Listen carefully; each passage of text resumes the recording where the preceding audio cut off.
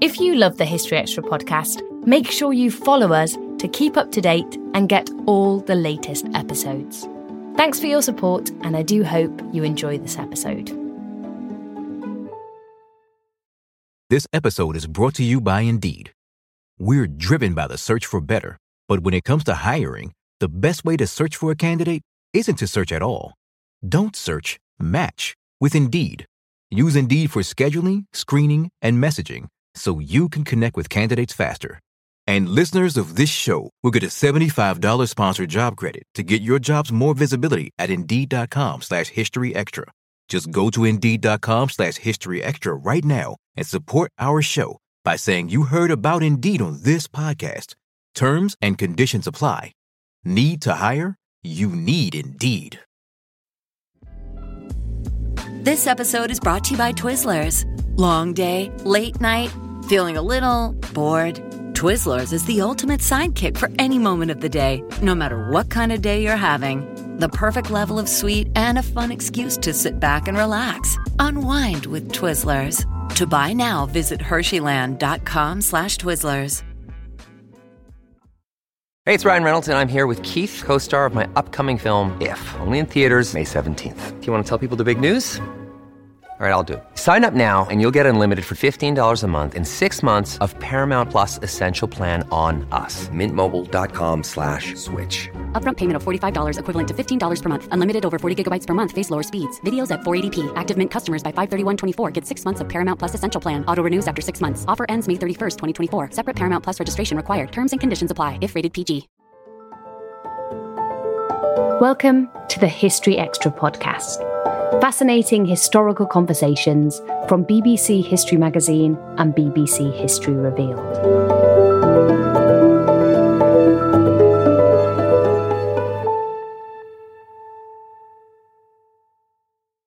What was it like to travel on the earliest trains, before they had open carriages or even toilets? When was the first rail accident or train hijack?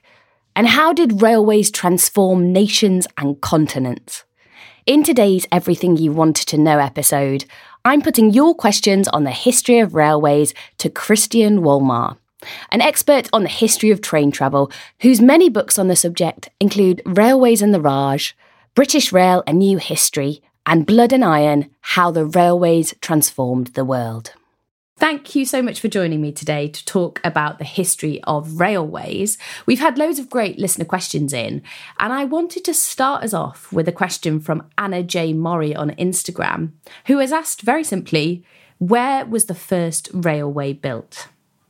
Well, there isn't really a simple answer to that. It's quite complicated, because if you think about it, the railways are a combination of several different inventions. So you have to invent, obviously, the rails to put the wagons on. You have to invent the wagons. You have to invent the wheel, actually. And then you have to find a means of propulsion. And obviously, in the early days, that was horses or human beings. And so when you're talking about railways, I think your listener is actually talking about a steam-hauled railway on tracks. That is, again, it's quite complicated because the various developments started back in the 17th century when actually there were mines at which people kind of hauled wagons to and from. And throughout the 18th century, there were developments in that respect. And we had, in fact, in the northeast of Britain, we had a whole system of wagonways which went usually from a mine to a river. But these were quite complicated, and there was quite a network, maybe 100, 150 miles of these sort of wagonways. But there was no steam propulsion. So the steam propulsion started at the beginning of the 19th century, and we date the first railway to 1830, which is the Liverpool and Manchester Railway. Now, there were predecessors before that. There was one in 1825, the Stockton and Darlington Railway, but that was largely horse-drawn, largely just taking coal and other things to the river. Whereas the Liverpool and Manchester, 1830, in September, was the opening of the first railway linking two cities. It was double-tracked. It was entirely steam-hauled. And it was a very important kind of moment in history. And that's probably the date to fix upon, 1830. Excellent. And linking into that, Mr. Favreau on Instagram has asked what you can tell us about the very early years of the railways. So perhaps you can tell us something about the idealism behind the project, the financing of it, and some of the innovation that went into it. Well, once you established the concept, as it were, it was clear that this was game-changing. The railways were the key invention of the 19th century. They were the catalyst for capitalism. They spread both technology and knowledge and goods and people throughout individual countries and indeed eventually throughout the world. So they were the key innovation that enabled modern life. People obviously didn't know that at the time, but they did realise there was something special about this. So the fact that the railway started pretty much in different countries around the same time, the 1830s. The first American railway, the Baltimore and Ohio, was also 1830, and other countries in Europe started their railways around the same time. They knew they were onto something big. And initially, of course, it started in a small way, often, a 10 or 15 mile track between a couple of towns. But very soon, and within kind of a decade or slightly more than that, you started getting railway networks established whereby, major cities quite far apart were linked. You started transporting both goods, lots of minerals, but also other goods, and obviously passengers. And I think the kind of growth of the railways in the mid-19th century was tremendous. It actually spread around all of Europe. In some countries, oddly enough, Cuba was an early developer of railways. It spread to India by the 1850s, Russia also in the 1840s. And so it's the whole concept started spreading around the world. And everywhere it went, it was transformational. It kind of changed the very nature of those countries. Well, leading on from that, I think I might know your answer to the following question, but Susan Pollitz on Twitter has asked, would I be exaggerating if I said the railways changed just about everything in the 19th century? I'm guessing that you're going to say, no, that wouldn't be an exaggeration. Absolutely. That's no exaggeration. You have to think of almost anything and you can think the railways change it. So just to give a random example, the railways were the biggest companies in the world in that period, in the mid-19th century. There was nothing that had gone before it. There were factories and the like beforehand, but nothing with that kind of spread whereby you had a company that, ran, say, 200, 300, 400 miles across the country. It had stations in between. It had a whole lot of wagons and locomotives and carriages, signalling equipment, rails, and so on. There was nothing like it, right? So they created the modern company. They created modern accounting practices. They absolutely revolutionized the way people got around. They enabled things like the Great Exhibition in 1852 in the UK to happen, because otherwise people wouldn't have been able to get to the Great Exhibition. So it's very difficult to think of anything that the railways didn't change. They created commuting, for example. You got the railways where they enabled people to live further away from their work. They enabled department stores to send out, like Harrods, to send out goods all around the country by rail, and so on. So your listener is spot on. It's no exaggeration to say they changed everything. And what can you tell us about some of the technology that went into these early locomotives and the engines themselves?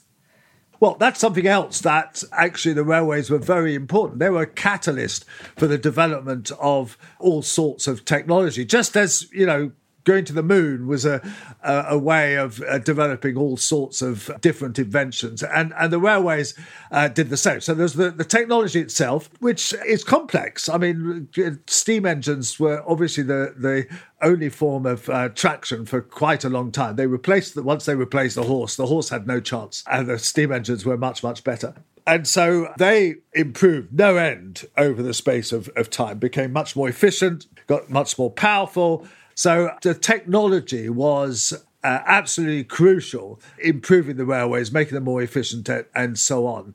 And there was a vast amount of spin-off from that. You know, the technology that was being developed for the railways was used for all sorts of other things. And in turn, because the railways enabled transport between different places, they helped develop technology in all sorts of other fields.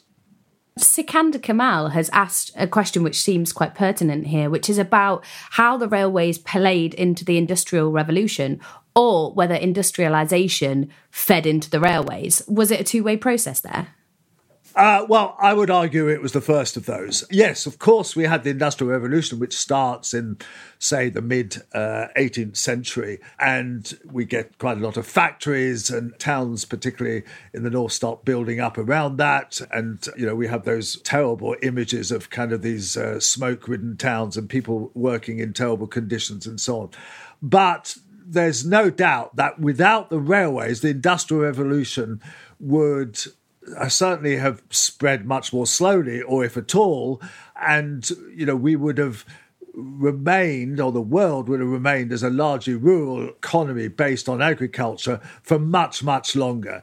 The railways enabled the spread of industrialization.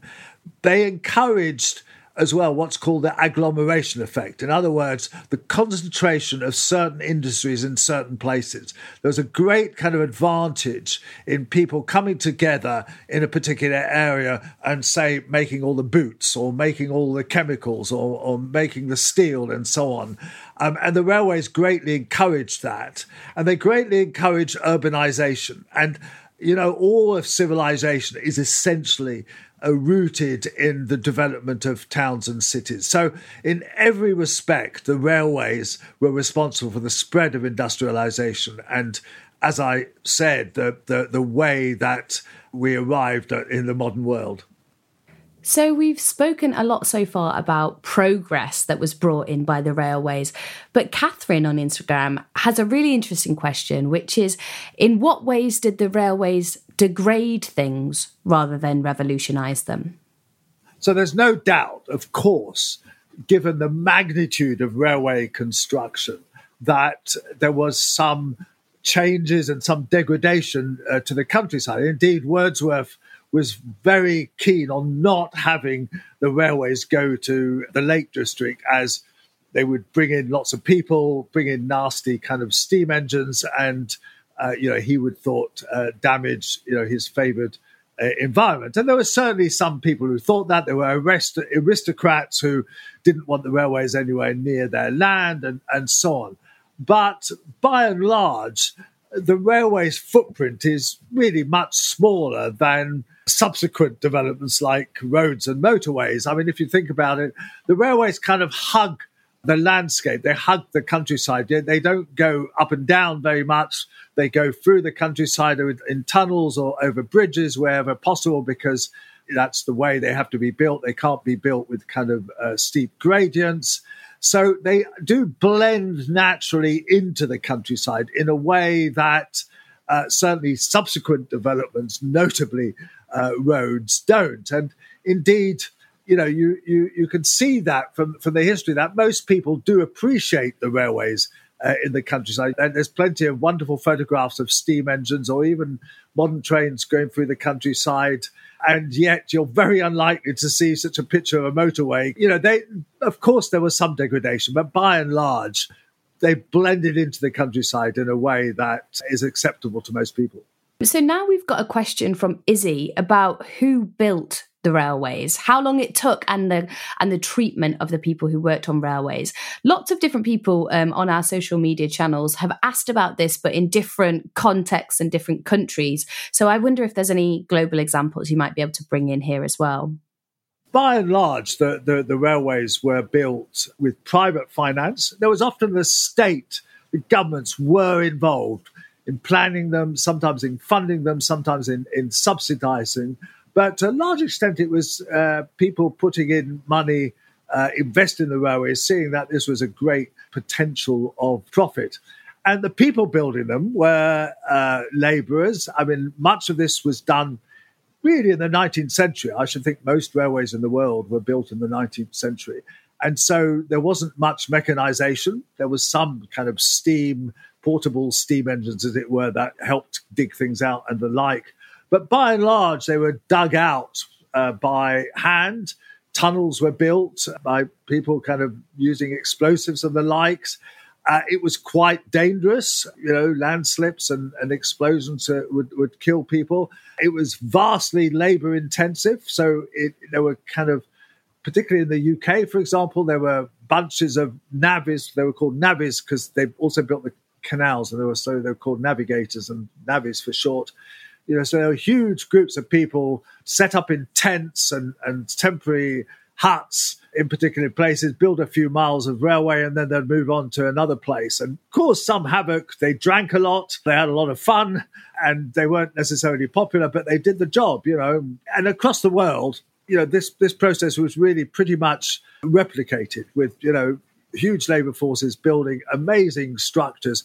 Just think, the UK is fairly tame in what it's built, but you think of the railways going through mountain ranges, going, even across lakes, across the sea, in the case of a railway in Florida, which actually kind of stretched 100 miles out into the sea over a set of islands, across deserts, amazingly kind of taming nature through jungles and the like. So it was a process that was inevitably dangerous, inevitably very costly, but by and large, the railways won. They were built and completed. So Edda Nicholson has also asked about the workforces who were taking on this hard, dangerous labour, as you say. She said the railways have always been notable sites of trade union activity. Can you tell us anything more about that?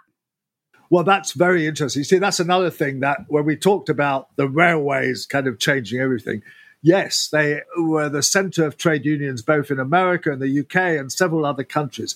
And why was that? Well, because they had large workforces. Railway companies tended to build the locomotives, build the carriages.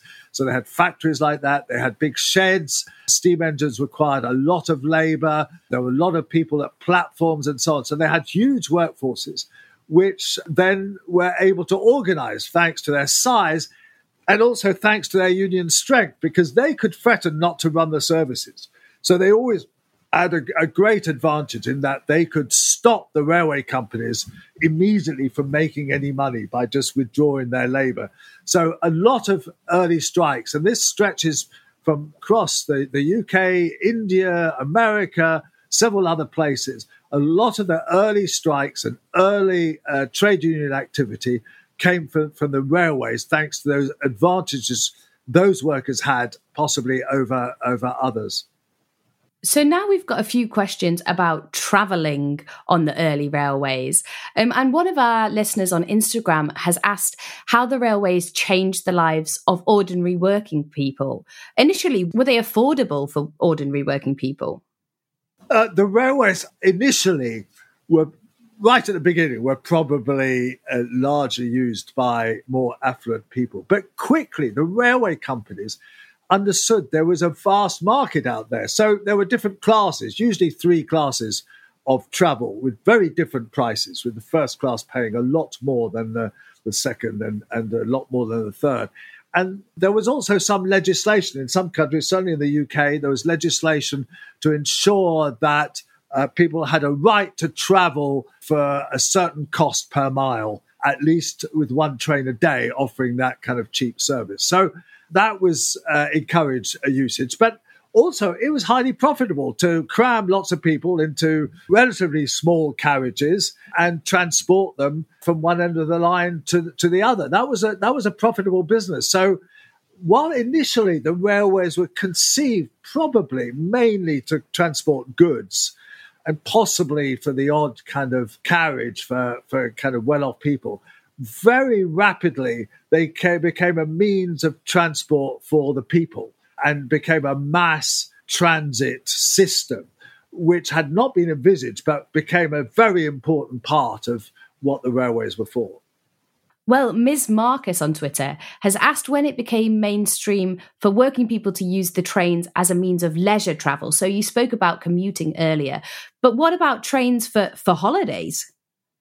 Well, that's interesting because quite early on, by the 1840s, for example, there were huge trains with up to 20, 30 carriages, which would, on bank holiday days, transport people out from places like Leeds or Manchester or other kind of cities out to the seaside where, they would stay for the day and come back on the train that evening. And very soon, Thomas Cook invented train tours, taking people out for picnics to places and then coming back, usually on the same day. And then later on, of course, we get people traveling for a week by the seaside or a week to the mountains or whatever by rail, coming back by rail again. So holidays were a big kind of aspect of railway use right from the beginning. And again, that's something that you can put down to the railways having enabled, really, because unless you had railways, people couldn't get to the seaside from Leeds or anywhere else, and so the railways quickly had spread out to the seaside resorts, and quickly the hotels then developed as a result of that and needed business, and so the trains took people there, and the whole thing was a kind of symbiotic relationship between the hotels, the railways, and the holiday makers. So again, that's something that is down to the railways. Still to come on the History Extra podcast. In the Second World War, a guy called Ian Allen, who was a railway clerk, decided to print out a list of all the locomotives that there were and started a business out of this. And after the Second World War, it became immensely popular.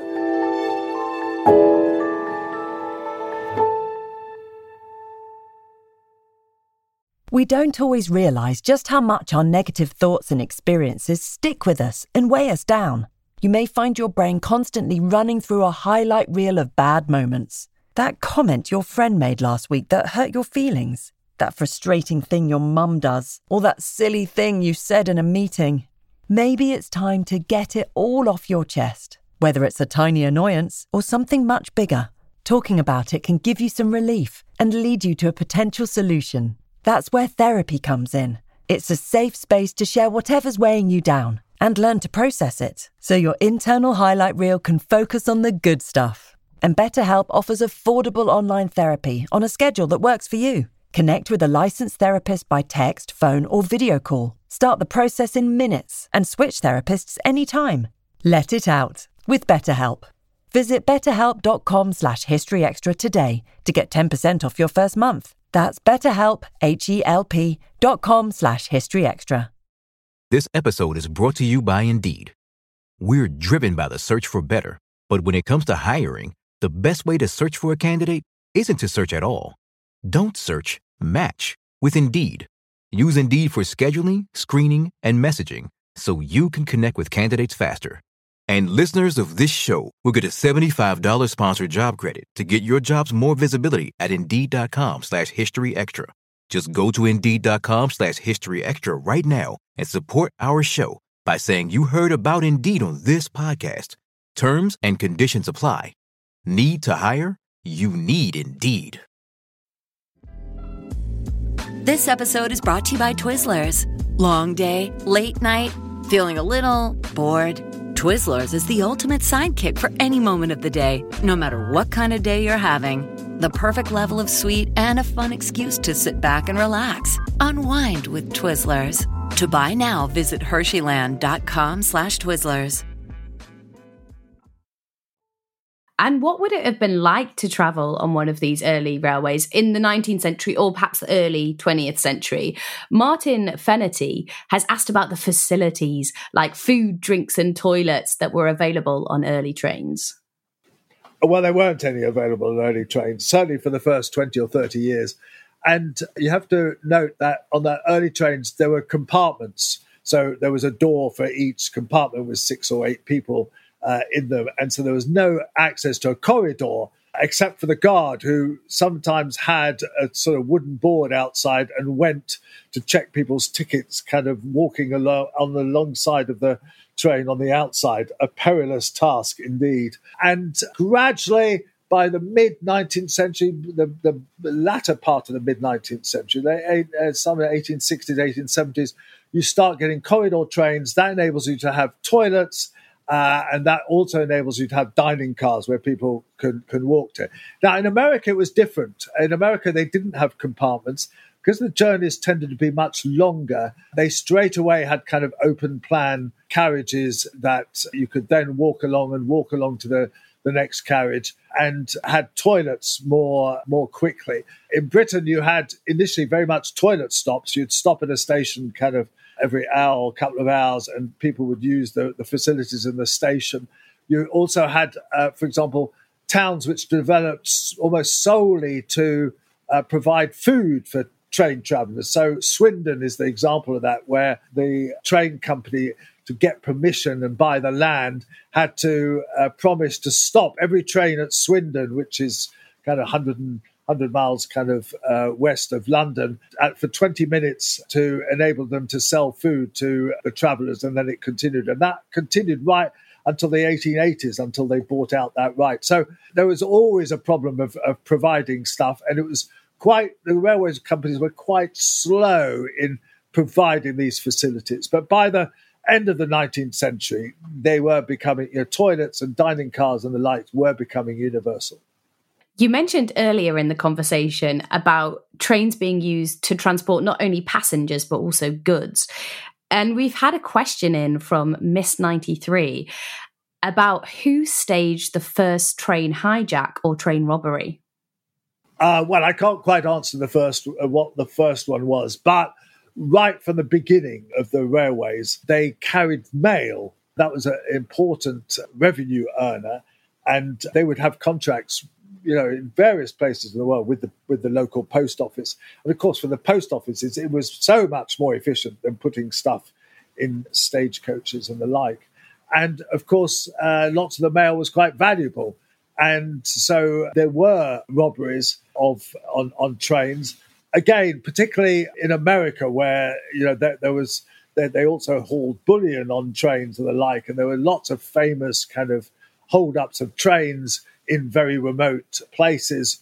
And of course, this continued right until the 1960s. There was the great British train robbery, about which films have been made, and so on, where they stole more than £1 million in used banknotes, which are about to be destroyed. So there is a tradition of crime along with the railways. It was just too kind of enticing for the criminal fraternity to see all this valuable stuff transported on the railways and not kind of think that they could have a go at stealing it.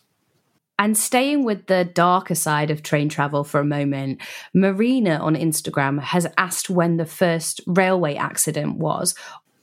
Well, interestingly enough, the first railway accident, it wasn't a crash, but the first death was at the opening of the Liverpool and Manchester Railway, where a politician by the name of Huskisson didn't quite understand how the railways function. There were several trains going on the line at that time, and they stopped kind of at a halfway place. And he got off the train and rushed out to meet the Prime Minister at the time, and then walked back to his carriage, failed to see a train and got hit by it. And he was rushed in another train off to a local vicarage, but he died there. The death of William Huskisson was very famous, obviously, at the day, and rather marred the start of the railways. And from the beginning, actually, there weren't that many train crashes because there weren't that many trains to crash into each other. So there were a few derailments. But there was a very severe fire in France in the early 1840s, which killed quite a lot of people on a holiday who'd gone out to Versailles, I think it was, from Paris. And the train stopped and caught fire. And the people were locked into their compartments, and many perished on that day. And over the 19th century, there was a history of very spectacular train crashes. Actually, Charles Dickens was in one, not a very big one, where maybe half a dozen people were killed, but it really shocked him. And there were some absolute major, serious disasters, particularly during the First World War, when trains were very heavily used. And there was a couple of runaway trains, one in Romania, one in France, which killed several hundred people. And it took some time before safety was the guiding principle. I think the early railway companies were a bit cavalier about safety practices and were too intent on kind of saving money and taking people around the countryside quickly. And that really continued till the Second World War, when it's only since then that the rate of railway accidents has plummeted and there are now very, very few rail disasters. They are all largely preventable with better maintenance, better kind of technology, better signalling, and lots of safety practices. And nowadays, the railways they always were a relatively safe form of travel, but nowadays they really are by far the most safe form of land travel. You mentioned there that there were some notable crashes in the First World War, and Gareth Rees-Collins has a question about the railways and their role in conflict over time. Obviously, this is a huge topic, but Gareth says, I'm told that in Spain, back in the 19th century, a different gauge was used to the one in France to avoid a hypothetical invasion using the railways. What other examples exist of the role that railways have played in military conflicts? Oh, well, Gareth is spot on there. It's interesting that two countries at the kind of far end of Europe, Spain in the southwest and Russia in the east, both had different gauges for that reason and have so to this day. And in fact, the different gauge that Russia had played a very key role in the Second World War when the Germans invaded Russia, but were slowed precisely because they had to transship goods from one gauge to another, or they had to re-gauge the railways and so on. I've actually written a book called Engines of War about the relationship between railways and warfare. And what I argued in that book is, again, we're back to the subject, the railways changed everything. They certainly changed the nature of warfare, because if you think about it, in the Napoleonic Wars, the Battle of Waterloo, it lasts for less than a day. And 100 years later, you get the Battle of the Somme in the First World War, which lasts for 9 months. And what was the difference? Well, the difference was obviously some technology in terms of weaponry, but the key difference was that the railways were able to feed the troops on the front line, both with ammunition and with men, almost to an infinite degree, because they were enabled to supply the front lines kind of absolute constancy. Whereas in the Battle of Waterloo, that had to end within a day because it was all dependent on horses. Horses need feeding. They use vast amounts of forage. You can't actually sustain that sort of battle for any sort of time without the railways backing you up.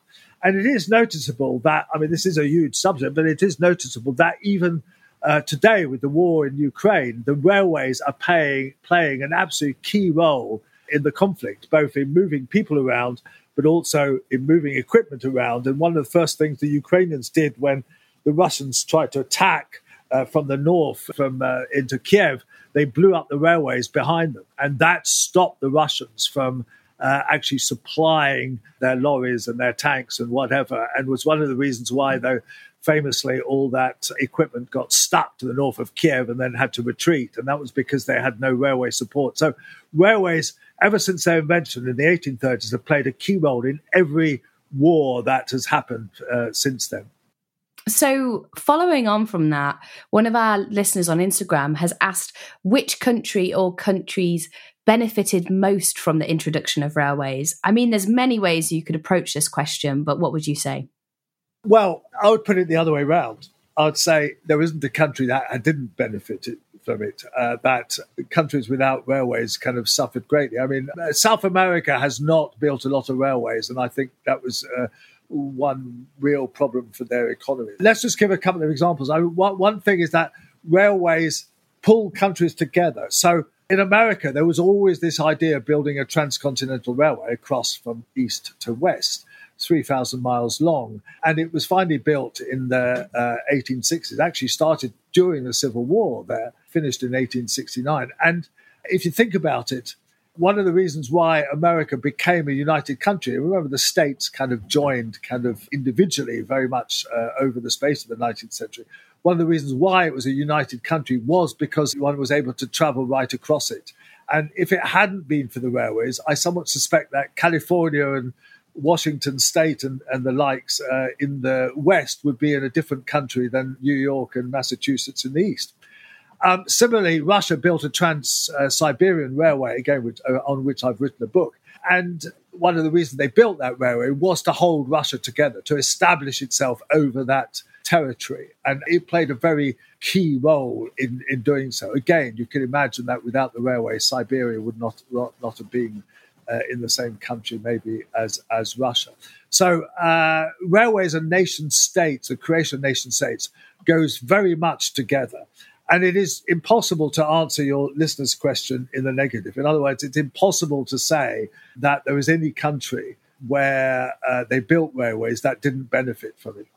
India is my final example where, again, I've written a book, I'm afraid, called Railways and the Raj, and which shows very clearly that the railways were not necessarily built for the Indians. They were built by the British as a kind of way of establishing their empire and ensuring that you could transport goods across India for export and also bringing in goods, manufactured goods for sale in India. But rather kind of surprisingly for the British who built them, the Indians took them to the railways in a way that probably no other nation has taken to them. And the railways in India is absolutely symbiotic. And the railways were enormously instrumental in enabling India to hold together as a nation and to enable people to travel around it and to help establish the Indian economy. Well, I wonder if I could ask you a bit more about that, because we've had a question in from History EHC about how much railway track the British Empire laid down. And I wonder if you could elaborate a bit more about the role of railways in the imperial project, particularly in the British context. Indeed. In fact, the railways were built very much for the economic benefit of the British companies which built them and the British state, which discovered that the railways were a very useful way of ensuring military occupation. So, particularly in India, but in other places, they realized it was much cheaper to build railway lines and to have a few garrisons in key points where the soldiers could spread across the country very quickly by rail to quell any riots or uprisings and the likes. So the railways were an integral part of the imperial project. And the same in far-off places such as South Africa, other places in Africa, as well as India. The railways played a key role both for economic imperialism and military imperialism. And just to bring things back to Britain for a moment, Ado Mohammed has asked, after the railways contributed so much to the economic growth of Britain in the 19th century, as you've demonstrated in this conversation, how and why did they become uneconomical and unprofitable in the later 20th century? Well, there's a very easy answer to that, which is the motor car.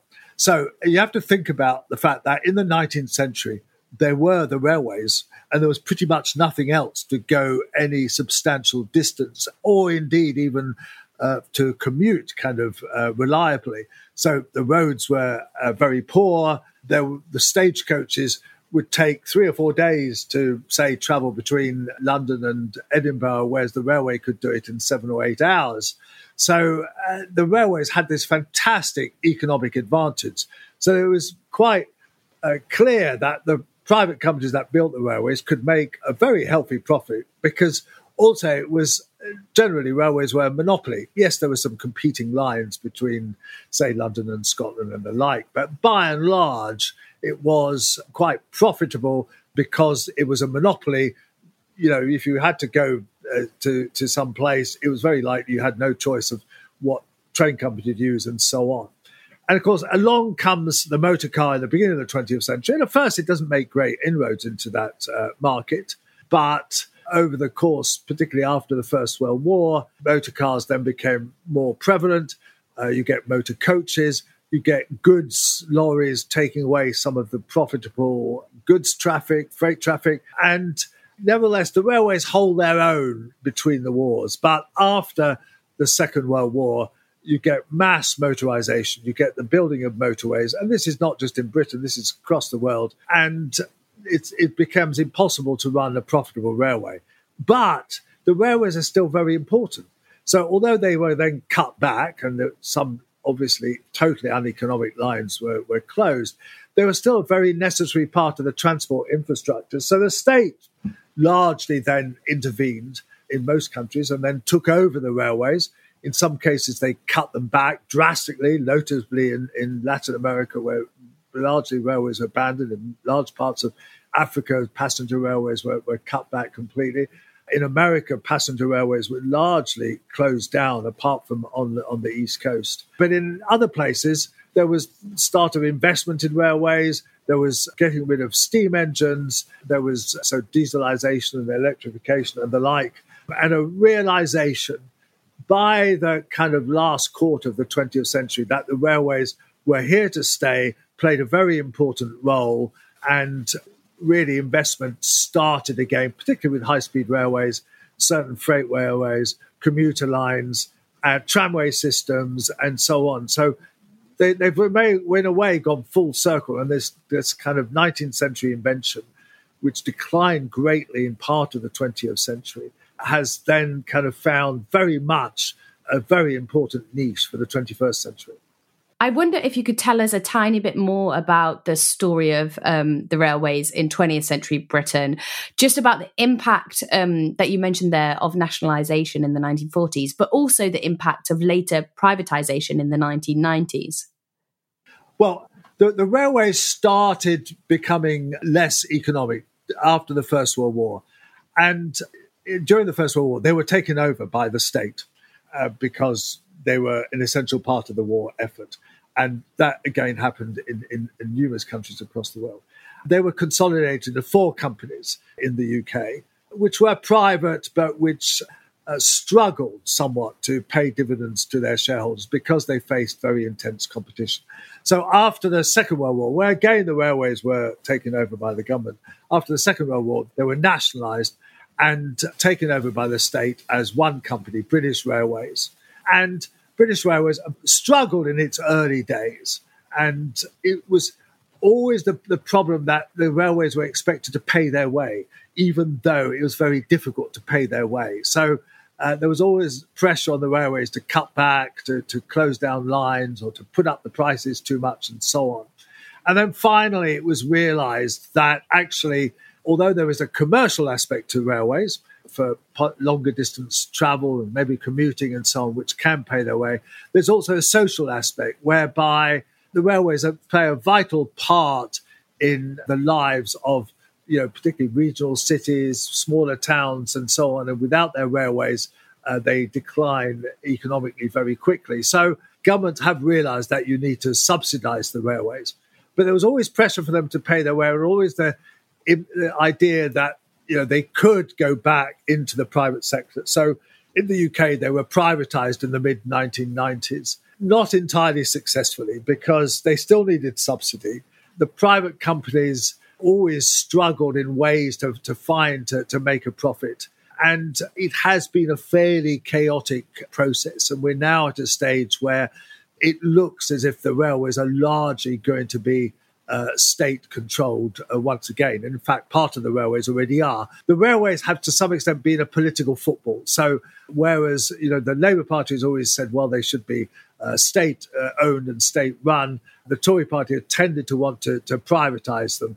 And so they have been a source of conflict, political conflict, which is a great shame, because actually in most other countries, many other countries in Europe, certainly, it's just recognised that the railways are a key part of the infrastructure, that they need subsidy, they need the support of the state, and that's kind of accepted in the same way that, say, you accept that you need a roads, you need an army, you need a police force. Next, I wanted to put a question to you from Rob on Instagram, who's just asked, when did people start getting into train spotting as a hobby? Well, there is a key moment. I suspect there were train spotters before the Second World War, but in the Second World War, a guy called Ian Allen, who was a railway clerk, decided to print out a list of all the locomotives that there were and started a business out of this. And after the Second World War, it became immensely popular for young boys, it was largely boys, to get hold of the Loco Spotters Annual and to stand at platform edges and take down the numbers of the various locomotives that went by. And I confess that until the age of 14 or 15, I did stand at the end of a few platforms myself, and then I got interested in girls, and girls were certainly not interested in locomotives, so I then abandoned that. And I suspect that so did many other teenage boys. It was quite a British phenomenon, actually. There are kind of train buffs in other countries. They're called greisers in this country. In the United States, they're called foamers, because apparently they foam at the mouth when they see a steam locomotive. Seems a bit unfair. But there didn't seem to be that obsession with numbers that the British had, and taking down the numbers and kind of standing at the end of platforms. There are rail fans across the world. Fantastic. And finally, I just wondered whether there was a really surprising fact that you'd like to share from the history of railways to leave our listeners with. Okay, I've got one that I think is quite extraordinary, which is that in America, by 1916, they had 254,000 miles of railway. And when you think, oh, that's quite a lot of railway, and they've still got about 100,000 miles, actually. But when you calculate what that involved, what the building of that involved, right, that's 86 years of building railway. The first one was 1830. And you do the math, and essentially you find that for every day of those 86 years, the Americans built 8 miles of railway. 8 miles of railway every day for 86 years. And and you start to think about what that involves. The rails, the sleepers, the locomotives, the stations, the wagons, everything else. You realize that the railways were the key to capitalist development. I mean, nothing else could have had so much investment poured into them and had such a huge effect. So 8 miles per day for 86 years. I just love that statistic. That was Christian Wolmar. His books on various aspects of rail history include Railways and the Raj, British Rail and New History, and Blood, Iron and Gold, How the Railways Transformed the World. Thanks for listening to the History Extra podcast. This podcast was produced by Daniel Kramer Arden.